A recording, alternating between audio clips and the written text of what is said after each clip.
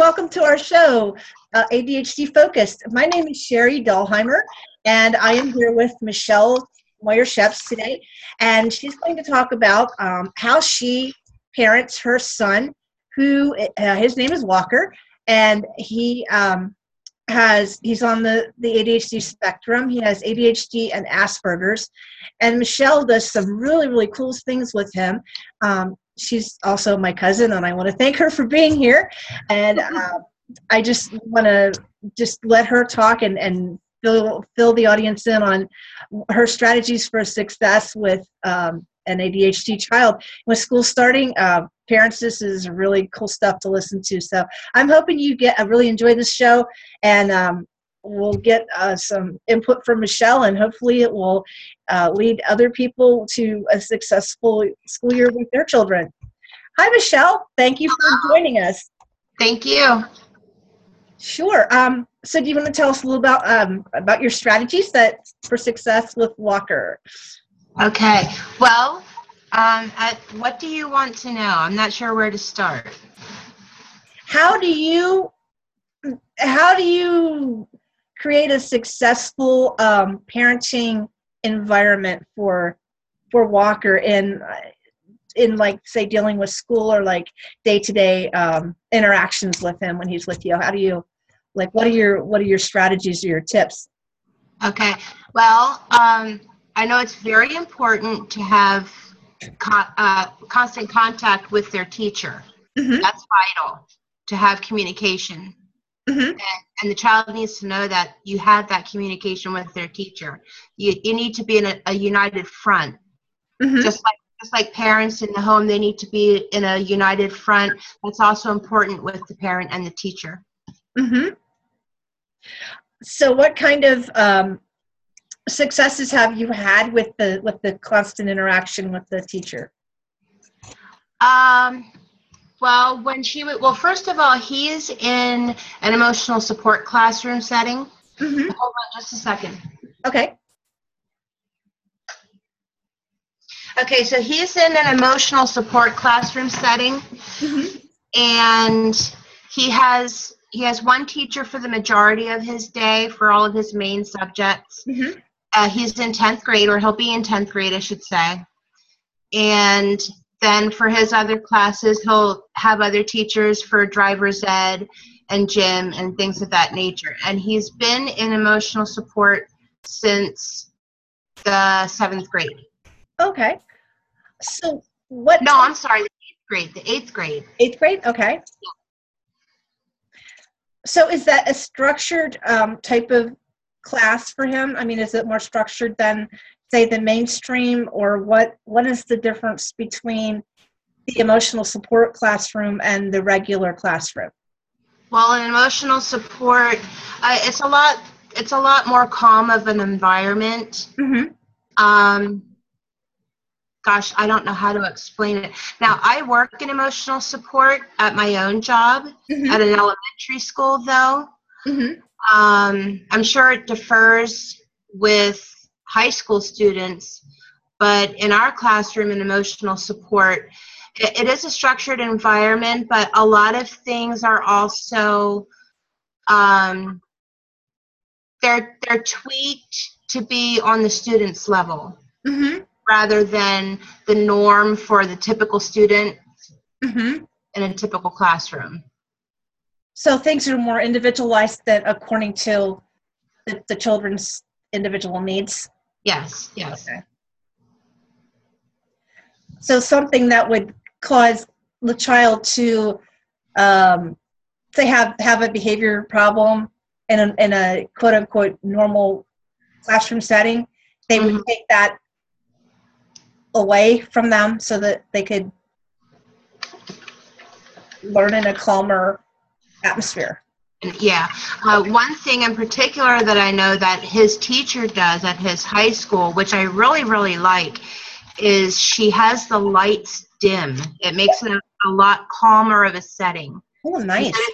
Instead of using the bright overhead lights, she has like lamps and smaller lights throughout the room.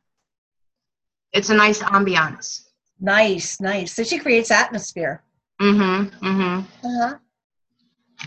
So I think about like going out to dinner. Like we went today to McDonald's, and it was very like, oh, if a person had a sensory processing disorder, I was kind of getting a little crazy because there was loud music playing, and this was like it was a coffee shop kind of music, but they had it turned up really loud. Uh-huh. And then there was a child in there with special needs who was, he could have been on the spectrum too, because he was like stomping his feet, and he was like kind of half paying attention to this game, but he was very kind of distracted, and the game that he had was a video game.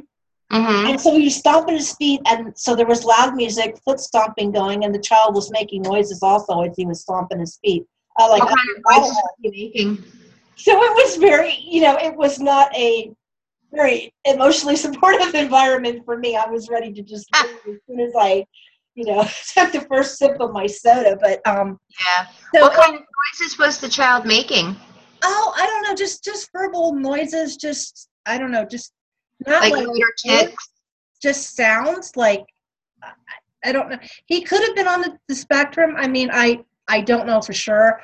I just observed him, briefly. But so in that case, that wouldn't be very supportive for someone who, say, for somebody who had that like sensory processing disorder, mm-hmm. even some Asperger's cases that would have like maybe set them off. But the dim lights. What other techniques do they use in the emotional support classrooms to help the kids learn? In Walker's classroom, oh gosh, I don't know, but I can find out for you everything that she does. Oh, that would be. So I was thinking of like, do the kids sit at desks? Yes, they have separate desks. Uh-huh. What about a more relaxing environment? Does she ever use music in the classroom, maybe for? I'm not sure if she does or not. Now, in the school that I work in, Mm-hmm. The emotional support classroom that I work in is kindergarten, first and second grade. Mm-hmm. Now, there's another emotional support classroom for third, fourth, and fifth grade. Uh-huh. And I know that one of the teachers in that classroom, she would often put on a low tone, like classical music and things like that. Mm-hmm. Mm-hmm.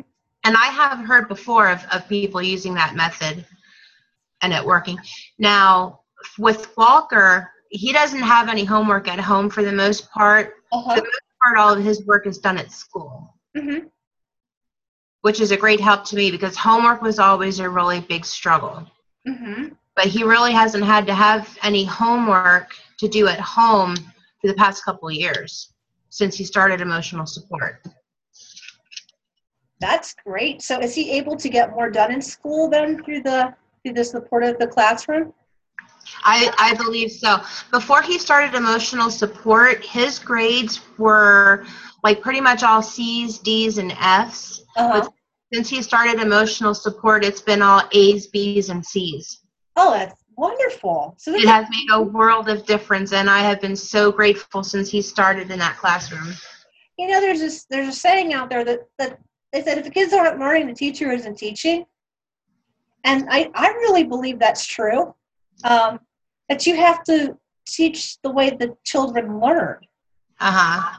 Not everybody's a visual learner, or not everybody's an auditory learner, or some people may need to jump up and down to recite things to remember them. Mm-hmm. It's all working with how kinesthetic learners, what type of input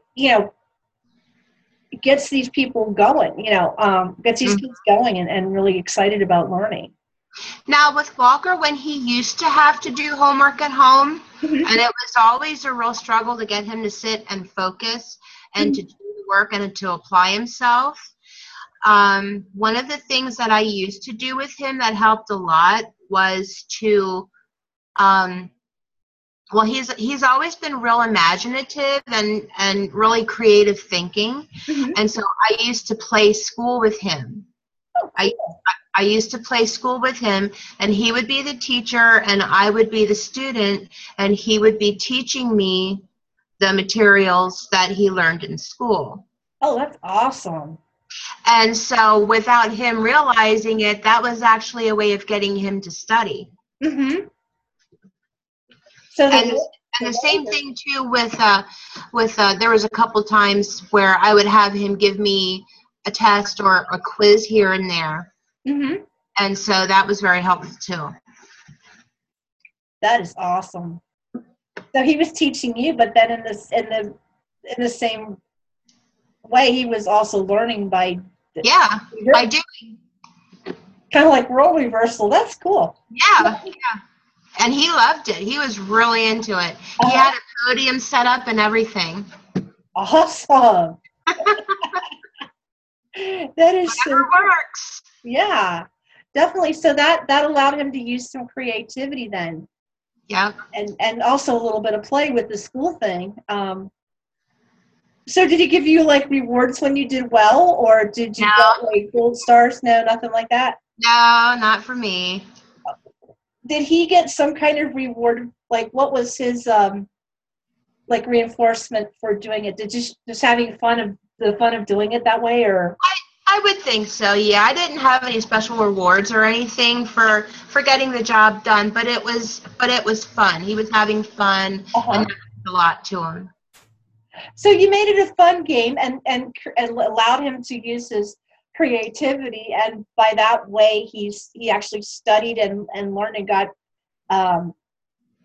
he got his studying and got better grades. That is really a cool strategy. I like that. And there were also times that he would ask me a question, and on purpose I would give him a wrong answer so he could correct me, just to see if he actually knew the correct answer himself. So in other words, I was playing stupid. That is really cool. That's a neat strategy. So you guys, you do photography now, right? Yes. So how does that, is that like a reward for him? I saw some things that he likes. He shot some pictures too. Does he likes photography? He has a little bit of an eye too, I think. And every once in a while, he likes to borrow my camera and go outside and take pictures by himself. And I'm just crossing my fingers that my camera comes back home in one piece. No problem so far. Oh, that's great. But he has several different interests. So he loves to ride bike. He loves to go fishing. And like I said, he also does love photography. Now, with fishing is a very relaxing thing for him to do. He's like a totally different kid when he has that fishing rod in his hand. He's so calm. Normally, he's so full of energy, and he just wants to go, go, go. But when he has that fishing rod in his hand, it's really relaxing for him. That's cool. That's so neat. So just taking that and being out in nature and sitting there and listening to the fish jumping or the birds in the trees and that just sort of. And just being out in the fresh air. Yep. Fresh air and sunshine and fishing. That's so awesome. Yep. I know being out in nature has proven to be really good for kids. What do you think about the high school though? Like 10th grade, you don't get recess. No. So is he in any kind of sports in school that he gets to be outside or get that energy going or anything like that? Release the energy or? He does want to try baseball this year again. He hasn't played for a couple of years now, but he did play for several years in a row in elementary school and through middle school, I believe. Now, an incentive for him there was that his father was one of the assistant coaches. So he really enjoyed that quality time playing baseball with Dad. Oh, good.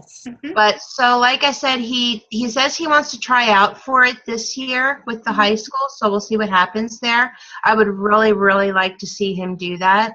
I really miss watching him play. Now with the classroom, as far as not having recess or anything, I know that the teacher has incentives for the students where at the end of the day, if they've gotten so much accomplished or something like that, that they would have some gym time, some extra gym time. Oh, that's good. Okay, so that I don't know what all she does, but I know that she does have incentives like that. hmm that's really good to get the kids, that kinesthetic movement and get the energy going, and also, releases dopamine in the brain, and gets you that happy feeling, that you want to keep more focused and going on with your tasks at hand. I know it's been proven exercise, really is a good way to help with ADHD. Uh-huh, Kids. uh-huh. Yeah. Have they used anything like bikes or anything in the classroom, or Not that I'm aware of. I don't think she has anything like that set up in the classroom. Mhm. Now, when Walker was in elementary school, I know that they had an exercise bicycle um, in the foyer near the office, and Mhm. I know that he was sent to the bicycle a few times to get his energy out and then come back to class. Mhm. But I don't think they do anything like that in the high school. Hmm. That's a really good. That's also a good strategy, is to have, like, was it like a stationary bike that she had in the class for the kids? Yeah, they had it in the hallway near the office Okay. and it was a stationary bike. Well, that's really cool. Now, something that the teacher that I work with in elementary school, in Mhm. our classroom, she has exercise bands that she has tied around the front legs of the student's desk. Uh-huh. And they're tied tight, and so then the student can bounce their feet on the exercise band. Ah. Okay, they're So like now, the if they're stretchy ones? fidgety, yeah, if they're fidgety, then they can kick that band around. So there's like a fidget to focus strategy. Mm-hmm. Very Mm-hmm. cool. Mm-hmm. And come to think of it, when Walker was younger, that, like with the creativity and the pretending and the playing school, Uh-huh. because he was the teacher and he was up and walking around and being active and not just sitting still and stationary, Mm-hmm. that in turn helped him focus. Yep. Very. But it's that method that the teacher that I work with the exercise bands on the desk, Mm-hmm. that has helped a couple of our students a lot Oh, yeah, I bet. with their fidgetiness. That's cool, because I mean, a lot of people do need to fidget to focus. Actually, I'm sitting here. I'm holding like these dangly bracelets. I'm Yeah. looking like just having them back and forth in my hands so that I can, be like focused on the questions, and it does really help. It I think a lot of people have their own little quirks where they fidget with things or tap their foot or things like that. Everybody has their own little quirks, I guess is the best way to put it. and whatever works. I mean, some Yeah. people use like stress balls, or different things to focus. Like, even I had this little squishy, like, little. It was from A Life Is Good, and it was like this little squishy ball thing, and I used that for a while, and Hmm. it helped, like, it helped to focus, and it was really cool. Um, Yeah. so, what did Walker use any other things to, or like any of your kids that you work with in elementary school? Did they use any other strategies to focus? Um,